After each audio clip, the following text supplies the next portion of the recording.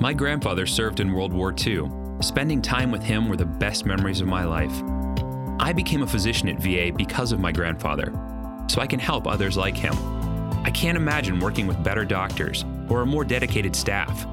I'm fulfilling my life's mission with the help of my team and thanks to these veterans. I'm proud to be a doctor at VA and proud to honor my grandfather every day. Search VA Careers to find out more.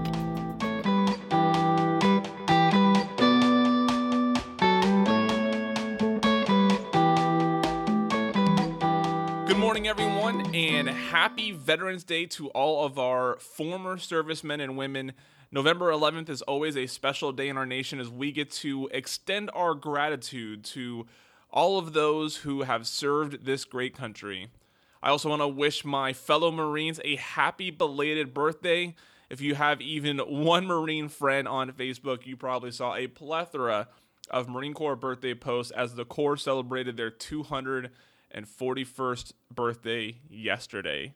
I am Timothy Lawson. I am your host for This Week at VA. This is the 4th episode of the podcast and our official launch of the program. I want to thank everyone that has taken the time to listen to our first 3 episodes. If you have not yet heard them, visit blogs.va.gov or search This Week at VA in iTunes to check them out. We will soon be available on other platforms such as Stitcher, Google Play, Podcatcher, etc. Today's episode will recognize a Medal of Honor recipient and feature an interview with Secretary of Department of Veterans Affairs, Robert McDonald. Wrapping up the podcast will be information on an online benefits portal and our Veteran of the Day. Our first segment is an ode to Medal of Honor recipient Michael Fitzmaurice. Fitzmaurice is an Army veteran out of South Dakota. Our team recently had the opportunity to talk with him about his experiences, but before we hear from him, I'd like to share his Medal of Honor citation. For conspicuous gallantry and intrepidity in action at the risk of his life above and beyond the call of duty, Specialist 4th Class Fitzmaurice, 3rd Platoon, Troop D, distinguished himself at Khe Sanh. Specialist 4th Class Fitzmaurice and 3 fellow soldiers were occupying a bunker when a company of North Vietnamese sappers infiltrated the area. At the onset of the attack, Specialist 4th Class Fitzmaurice observed 3 explosive charges which had been thrown into the bunker by the enemy. Realizing the imminent danger to his comrades, and with complete disregard for his personal safety, he hurled 2 of the charges out of the bunker. He then threw his flak vest and himself over the remaining charge. By this courageous act, he absorbed the blast and shielded his fellow soldiers. Although suffering from serious multiple wounds and partial loss of sight, he charged out of the bunker and engaged the enemy until his rifle was damaged by the blast of an enemy hand grenade. While in search for another weapon, Specialist 4th Class Fitzmaurice encountered and overcame an enemy sapper in hand-to-hand combat. Having obtained another weapon, he returned to his original fighting position and inflicted additional casualties on the attacking enemy. Although seriously wounded, Specialist 4th Class Fitzmaurice refused to be medically evacuated, preferring to remain at his post. Specialist 4th Class Fitzmaurice's extraordinary heroism in the action at the risk of his life contributed significantly to the successful defense of the position and resulting in saving the lives of a number of his fellow soldiers. These acts of heroism go above and beyond the call of duty, are in keeping with the highest traditions of the military service, and reflect great credit on Specialist 4th Class Fitzmaurice and the U.S. Army. Here is Fitzmaurice's personal account of his service. Well, my dad was in the Army and my uncles, and I didn't want to go to college, so me and 3 friends jumped in the car and came to Sioux Falls and joined up with the military. They didn't know I enlisted till I came home, and Dad wasn't very happy, but I didn't even know what Vietnam was at the time. Just thought that's what you should be doing. Give back a little bit to your country. And I think the farthest I had ever been before I went to the Army was over to Wisconsin to the relative's house. But the Army, then that was all different. Basic was an eye-opener, and then, they kept pounding into, learn what we're teaching because you're going to need it. And that's really true. Well, orders to Vietnam were coming. And so they came, and I was gone. I came into the 2nd of 17 Cav. They were cooking steaks, and they had a big trailer full of beer, and I thought, man, this is going to be the place. We were there to guard the airstrip, and I remember when we flew into Quezon, I thought we were landing on the moon because it was just bomb craters, and there was, I don't know, what looked like about the size of Bay. I think they were cluster bombs laying all over.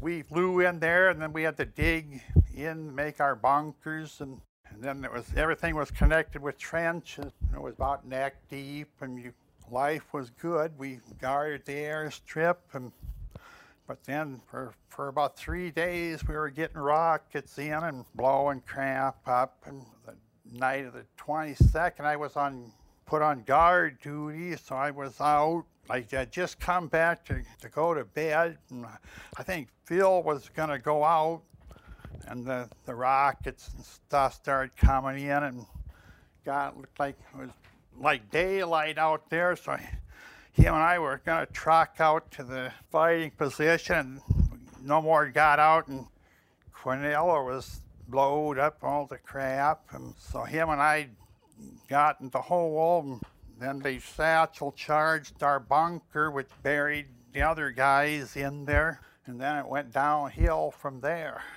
They were coming right through our 3rd platoon.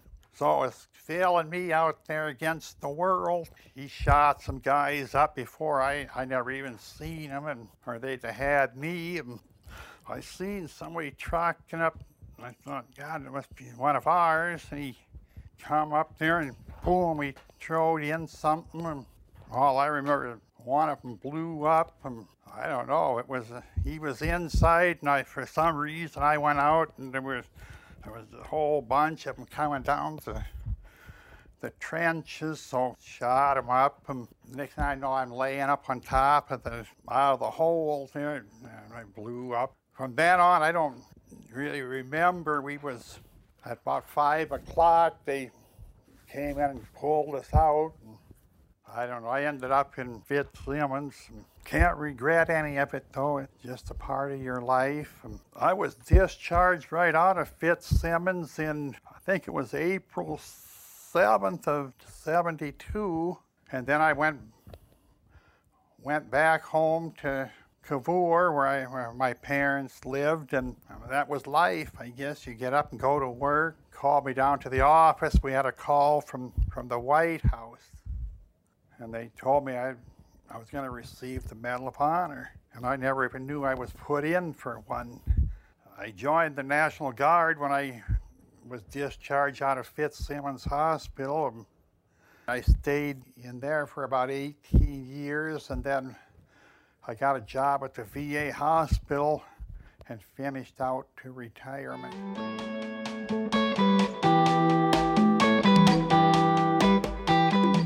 Feature interview this week is Army veteran Bob McDonald. McDonald graduated from West Point in 1975 and served for 5 years, primarily with 82nd Airborne Division. After separating from the Army in 1980, he joined Procter & Gamble and worked his way to become the president and CEO in 2009. He retired from Procter & Gamble in 2013, and on July 29, 2014, the U.S. Senate voted 97-0 to confirm McDonald as the Secretary of Veterans Affairs. He was sworn in a day later. In this interview, Bob talks with us about joining the military, searching for his sense of purpose at Procter & Gamble, his calling to VA, veteran homelessness, outreach to veterans, and the growth he's seen in VA.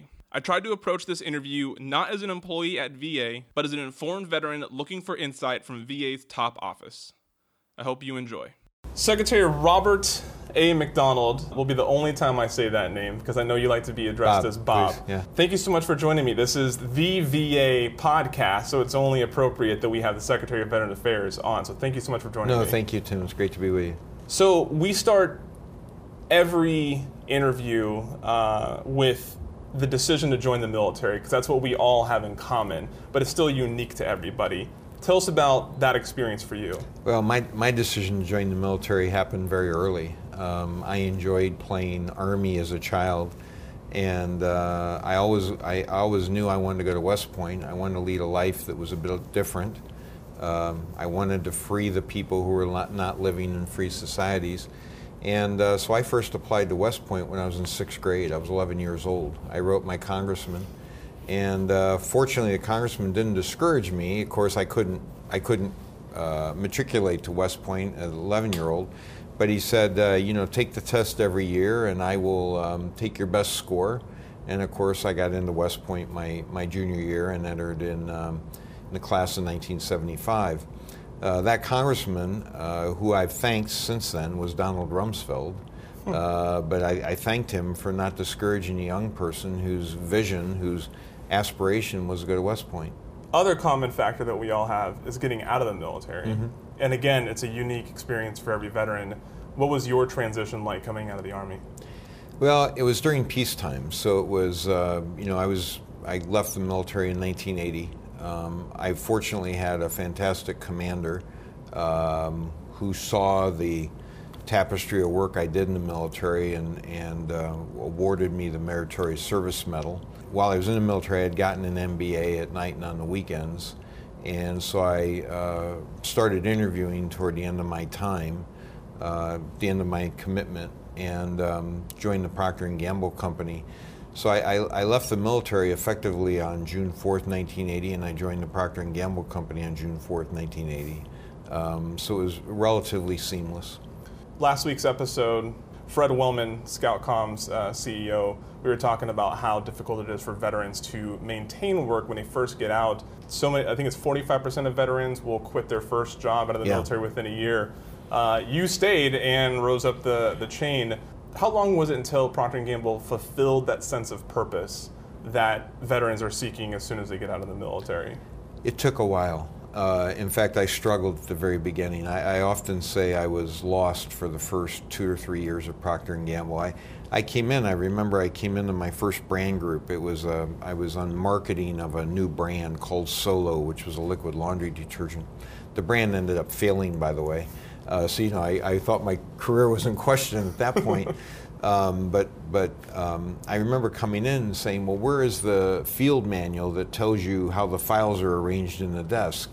And of course, there isn't one in private industry, And so it was really hard getting used to it. And I worked for an individual who is a dear friend of mine, but he was significantly younger than I was and had obviously different leadership experience than I did. So the first few years were pretty tough. I think it was really only about the time I went overseas, particularly when I went to the Philippines in 1991. And I really saw our products making a difference in the lives of the people that use them. I mean, it sounds quaint maybe for products like laundry detergent and razor blades and things like that, but I could see firsthand how we were improving the quality of life. And that really is what got me back to my purpose, which is really trying to help improve the lives of others. I'll ask you the same question when we start talking about you serving as SecVA. But as far as Procter & Gamble goes, what skill sets and discipline did you learn in the Army that contributed most to your success at Procter & Gamble?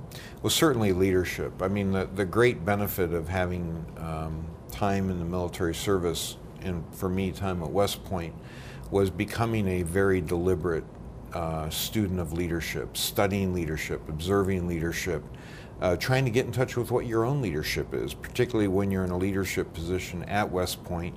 You're leading peers, and authoritarian kind of leadership doesn't work when you're leading peers. And so that's a really good incubator to try things and either succeed or fail. And then certainly leading small units, like leading a platoon, a company, those were all great opportunities to try different things out and, in a sense, form my own leadership philosophy, which I then took into industry with me. Something we've learned about so many veterans coming out of the military is that many, in some way, will experience some sort of emotional crisis. For sure. Did you experience anything like Absolutely. That? You join the military because of your sense of purpose. And suddenly when you leave the military, you feel like you've lost that sense of purpose. And while you try to redirect it to other things, you really want to be part of something that's much bigger than yourself. The camaraderie that you have in the military is hard to duplicate in the private sector, because in the private sector, you don't face the in extremis circumstances that you do in the military. You're not jumping out of airplanes with parachutes. You're not on a battlefield. And you miss those things. Can you recreate them? Yeah, sure. I mean, every great leader of every great company wants to create that kind of collaboration, that kind of camaraderie, wants to create that kind of sense of purpose. But I joined a company where if I wanted to talk about it in a negative way, I could say, I was selling toilet paper. How does that improve lives? Well, I guess it does, but it just doesn't feel quite the ultimate aspirational mission that saving the world for democracy does. I would notice if I didn't have any toilet paper. Yeah, I know. Well, you're being very practical. Yeah. The same would be true of mothers and fathers with babies that need that need Pampers. Yeah, exactly. One of the things you find is you go around the world, virtually the first product that the poorest consumer uses is laundry detergent. Oh, interesting. Or soap. Yeah. They have a bar of soap or they have a laundry detergent. They wash their hair, they wash their body, they wash their clothes. That laundry detergent becomes very important to that family, because when you walk out of that Nipa hut or wherever you are, Africa, Asia, Russia, wherever, your clothes are the billboard for your family. Family either takes care of each other, whoever does the laundry, or they don't. And then after that initial soap, it's usually a differentiation of soap, maybe a shampoo, a laundry detergent, a bar soap. Other products are way down the line. Even today, laundry detergent is probably the fastest selling item in most grocery stores. Right. You're talking about camaraderie. Camaraderie. And you ask, 99% of veterans are going to tell you that the one thing they miss the most from the military is camaraderie. Absolutely. And one thing that I think so many of us miss, and this is not a slight to my colleagues now or the colleagues I've had afterwards, but one thing you can always rely on in the military is no matter how much we like or dislike each other or agree or disagree, when it comes to mission accomplishment, that's something we're all moving towards, and we will help each other accomplish that. It's the only reason you're there. Yeah. And that develops a bond of trust, which is very hard to duplicate. I've been very fortunate in this job as secretary, where the deputy secretary, Sloan Gibson, who I love and admire, is my West Point classmate. We were seniors together at West Point. We both had roles in the brigade, in the Corps of Cadets. We lived next to each other our senior year, the entire year, and he's been my close personal friend for 40 years. And to be able to do something you love doing, which I love this role of serving veterans, but to be able to do it with somebody you love and somebody you trust is really a blessing. The first time you and I met was actually, I think, 2 years ago at the Student Veterans of America conference. You spoke there and you gave a really great, almost town hall question and answer session where you were very direct with people. And I got the opportunity to ask you a question, and you had only been in office for a few months at the time, and I challenged the VA's willingness to do more outreach to veterans that are either skeptical of VA or don't want to get in front of other veterans that need it. Sure. So I would like to readdress that question now that you have a couple of years under your belt. No, it's a big issue. It's a big issue. We measure how much veterans trust the VA, and it's an important measure to us. Are we satisfying veterans? Are we delivering on our promises to them? And over the last few years, the trust level's gone up by about 12 index points. Nevertheless, we've got a cadre of veterans out there who may have had a bad experience with the VA 3 years ago, 4 years ago, 5 years ago. How do we get them to retry the VA now? Because it's a different VA. And I think veterans who are using us and Veteran Service Organization members would say it is a different VA now. And so one of the things we've got to do is get the word out. It is different. Now, the good news is we've got, for example, more than 1 million more veterans using our healthcare system than we had in 2010. So that's great, particularly considering the total number of veterans has gone down from like 23.5 million to like 21 million. But we've got 1 million more using our system. And what we're seeing now is, we're having increases in the number of veterans coming in as we improve care. So as you improve care, the word gets out, and more people come in, but we need to work harder at that outreach. And that's one of the things we're doing is we've asking our health administration to get out there and get people qualified. We're asking the benefits administration to get out there. Don't wait for people to come to the office. Even our cemeteries, we're now pre-clearing people to be buried in the cemetery, whereas what we used to do was wait till they died and then the family would have to apply. Well, we're trying to pre-clear people. We're trying to pre-clear people for their benefits, for their health care, by moving it upstream while they're still in the service. We're trying in the healthcare area, we're trying to get ahead of it by doing the CMP exam and other things while they're still in the service, so there's no gap, and that process, that service can be continuous when they get out. Yeah. I mean, since we're talking about veterans coming into the VA system, I think maybe the more challenging question that I had prepared for today is, in the next few years, should America need to go to war again or go into some sort of campaign, is VA prepared to take another influx of combat veterans into their system? Well, we have to be. But I tell you, we struggle because no matter the transformation I lead here, including things like, by the end of the year, having same-day access at all of our facilities for primary care. Or, for example, if you're a new veteran, you can sign up for health care on the internet or by making a phone call. I don't even need your signature any longer. Those are all important steps, but no matter what I do, I'm still relying on Congress to appropriate the money and pass the laws. Let me give you an example. We've added over 4 million new completed appointments in the last year versus the previous year for health care. That's great. How have we done that?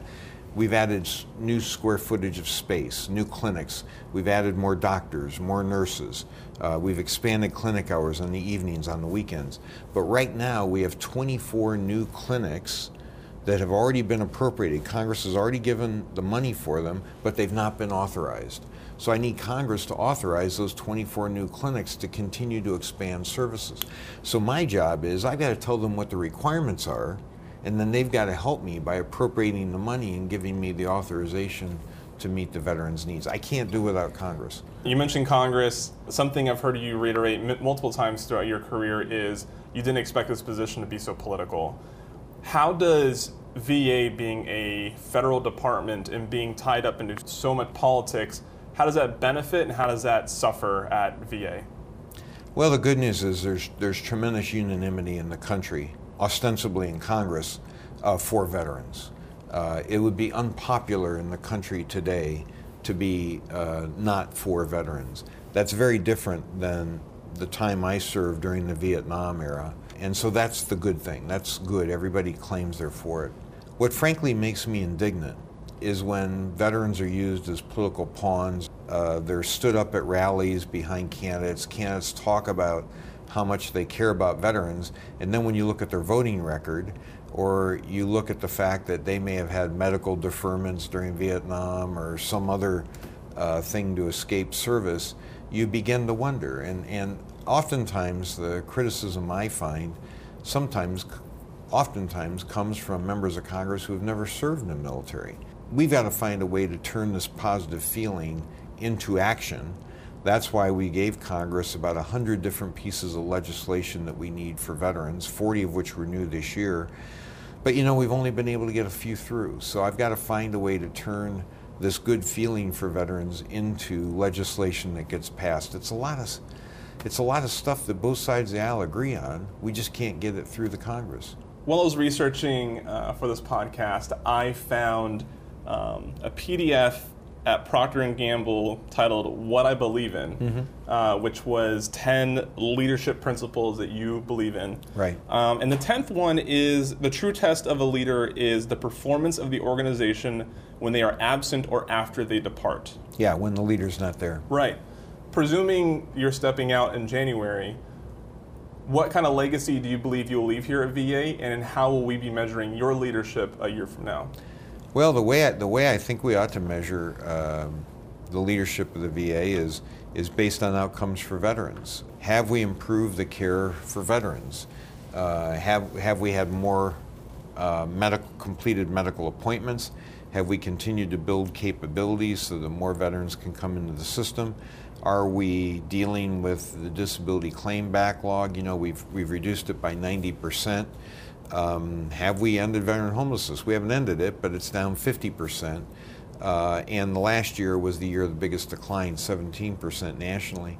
But, you know, we've got more to do. And if you measure me on anything, it would be hopefully transforming this organization to put the veteran at the center of everything we do, to look at every issue through the lens of the veteran, not through the lens of the bureaucracy. That's what we've been trying to do. Going back to that SVA conference, Vice President Joe Biden also spoke at that conference. Very inspiring speech. Yeah, it was one of the better speeches that I had heard throughout this entire administration. The one thing that stood out to me, and I remembered it as soon as we confirmed this interview, was he commented that this job, the Secretary of Veterans Affairs, was not one anyone in their right mind would take. But yet you took it. And you were confirmed unanimously in Congress. What is it about this organization and this position that felt so right for you? Well, it's all about purpose. You know, the opportunity to help my brother and sister veterans and to take everything I had learned, whether at West Point or in the Army or 33 years serving 5 billion consumers on the planet every single day at Procter & Gamble, take all of that knowledge and bring it to serve, in my opinion, the most important customer, veterans, those who have already earned the right to be served through their service, through their sacrifice. I tend to be a relatively devout person, and when I got the call from the White House, I said, this is exactly what I would have expected. This is God's plan. He's prepared me in all these different positions, whether it was West Point, the Army, Procter & Gamble, all these different countries, to now take everything I've learned and bring it to bear for the most important people on the planet, which are the veterans who have preserved the freedom of this country.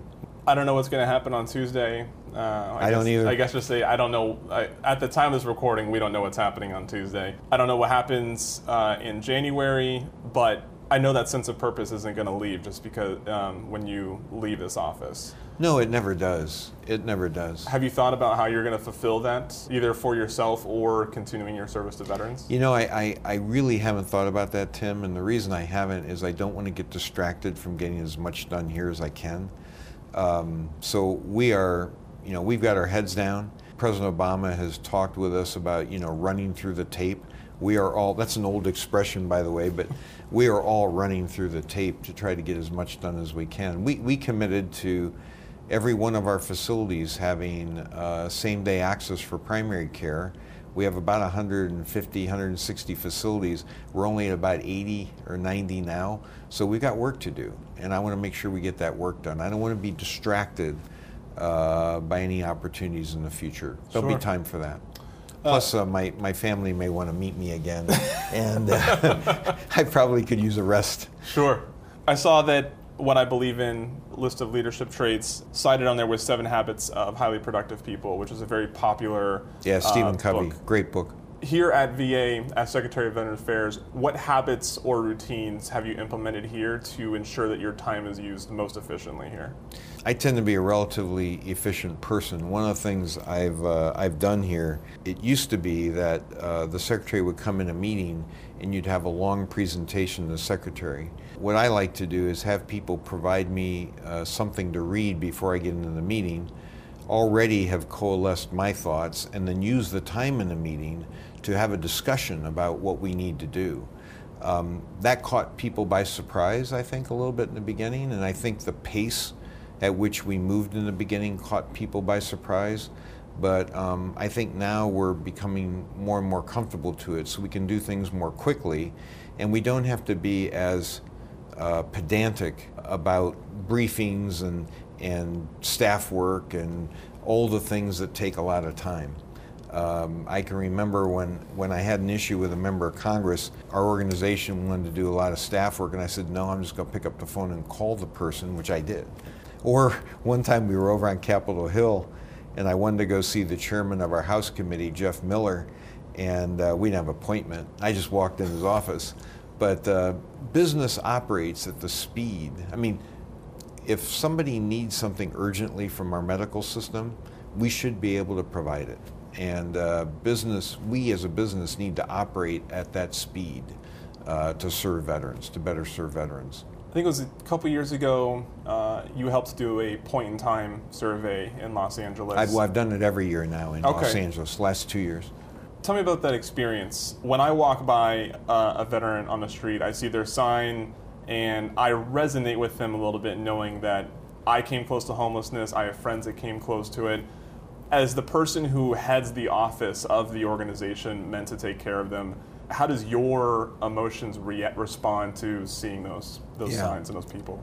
My worst nightmare is being on the street with a homeless person, lifting up that blue tarp and seeing somebody I served with. That would be my worst nightmare. There's nothing more important that we're doing than eradicating veteran homelessness. The good news is we've made progress. We're down 47% since 2010. We dropped it 17% in last year. We dropped it over 30% in Los Angeles in the last year, which is the location of the biggest cohort of homeless people. We know how to do it. We know the strategy is housing first.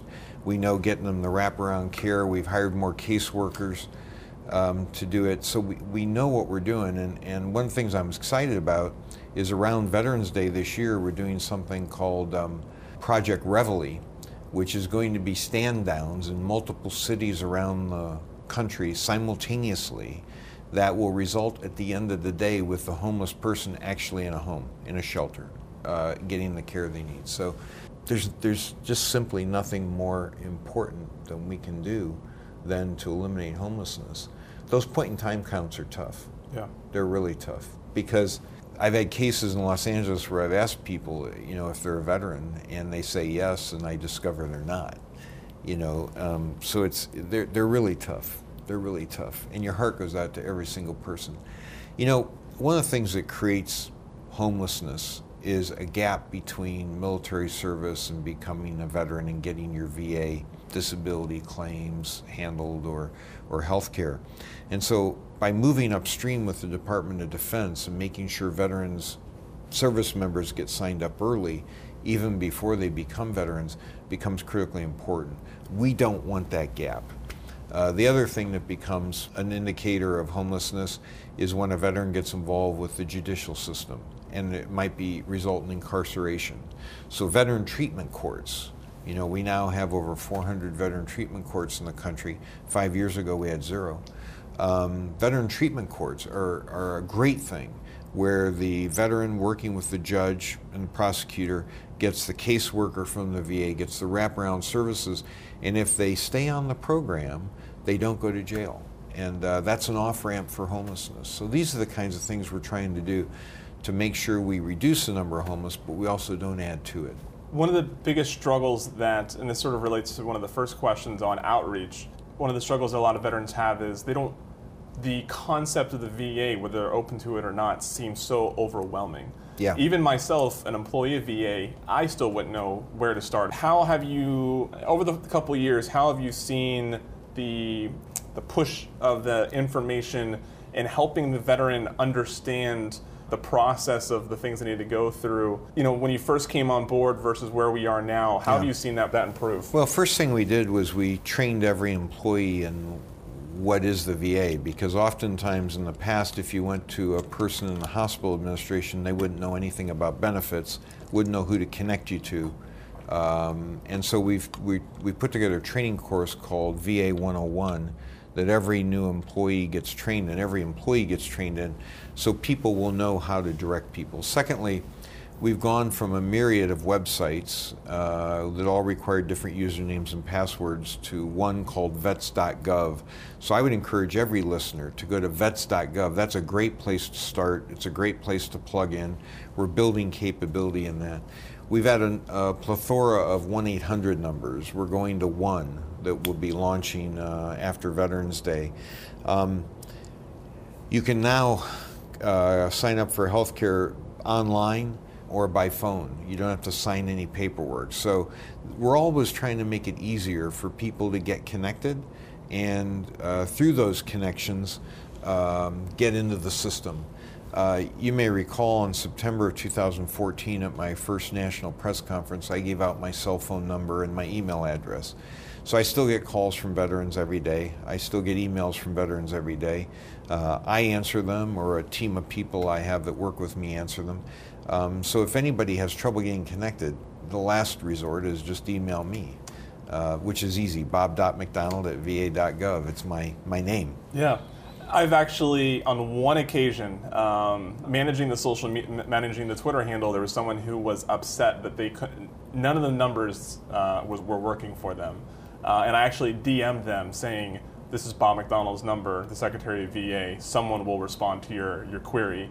And they never responded back to me, which usually means that they got what they were looking for. Yeah, well, in the beginning, I would get over 100 contacts a day, always asking for help. Today, I now get less than that, significantly less than that, and about a third to a half on any given day are thank you for helping me. Yeah.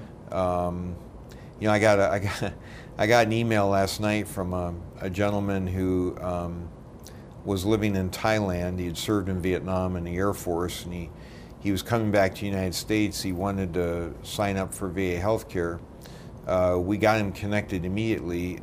We discovered he had stage 4 cancer. Wow.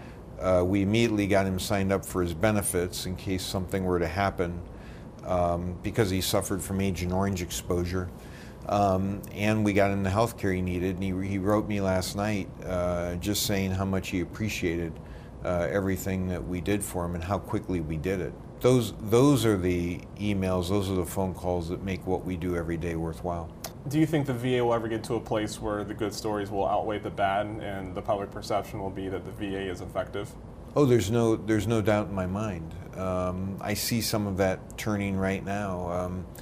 If you look at the unanimity that we've found amongst the veteran service organizations we've been working with, some of the members of Congress, there's always, as I said earlier, there's always an opposition party, and there's always ideologues in that opposition party that are more about their next election and criticizing the party that's in power versus trying to be part of the solution. But I see that turning already.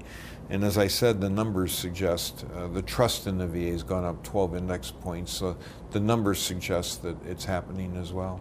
I don't want to take up too much more of your time. It's great to talk to you. Yeah, absolutely. Just as you're crossing the tape, as you said earlier, running through the tape, I'm sorry. Yeah. What is in the forefront? What are you trying to close out? What are you trying to accomplish? What are you hoping to leave behind in your legacy? Well, it goes back to your comment about my 10th leadership belief of how the organization performs when you're not there. My friend Jim Collins, who I think is one of the best business authors in the world, writes about leadership as building a clock, not telling time. I hope what I've done here so far is built a clock, and that clock will continue to run so other people can tell time. What that means is caring for veterans, one veteran at a time. And hopefully, if you do that one veteran at a time, by the time you finish, you'll be up to about 21 million. What I'm trying to do, and what I'm trying to get every VA employee to do, is to recognize every single day we have the blessing, we have the opportunity to make a difference for at least one person.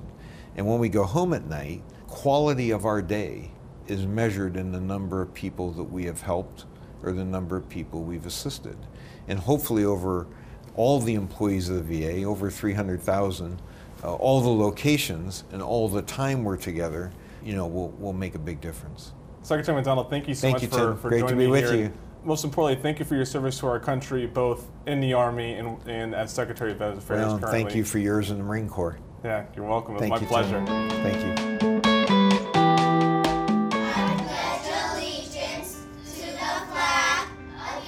We grew up together. We believed in something bigger than ourselves. The military took me to one side of the world and her to the other. And even though she was always the strong one, when we caught up years later, I found out she had fallen on some hard times. It was her call to make, but doing it together made all the difference. As a police officer, when I see homeless vets on my route, I always think to myself, we both swore an oath to protect our way of life, to protect our community. With VA's hotline for homeless vets, I can get them connected with help to get them back on their feet again. VA's round-the-clock hotline can put veterans who are homeless in touch with the resources and support they earned through their military service. You have the power to help a veteran facing homelessness. Go to va.gov/homeless to print your wallet cards. For veterans who are homeless or on the brink of homelessness, call 877-424-3838. Secretary McDonald mentioned the website vets.gov. Vets.gov enables veterans to discover, apply for, track, and manage the benefits they have earned and is becoming VA's single, public-facing transactional website. Vets.gov is still a work in progress and is being developed incrementally to ensure that feedback from veterans drives the design and features of the site. Vets.gov features resources such as a GI Bill comparison tool, a facility locator, and links to information on disability benefits, education benefits, employment services, and healthcare. Every day, we spotlight a unique veteran as Veteran of the Day. Today, being Veterans Day, we couldn't choose just one. So, on behalf of the Department of Veterans Affairs, I would like to thank each and every one of our military veterans for their service and honor you all as Veteran of the Day. That's it for the Veterans Day podcast. I want to thank you all for listening. I know there are a lot of options out there for entertainment, so I appreciate you spending your time with me. If you have any feedback or questions you'd like to have answered on the show, please tweet them to us using hashtag VAPodcast or emailing us at newmedia@va.gov. Be sure to visit facebook.com/veteransaffairs for more stories from our community. I'm Timothy Lawson, signing off.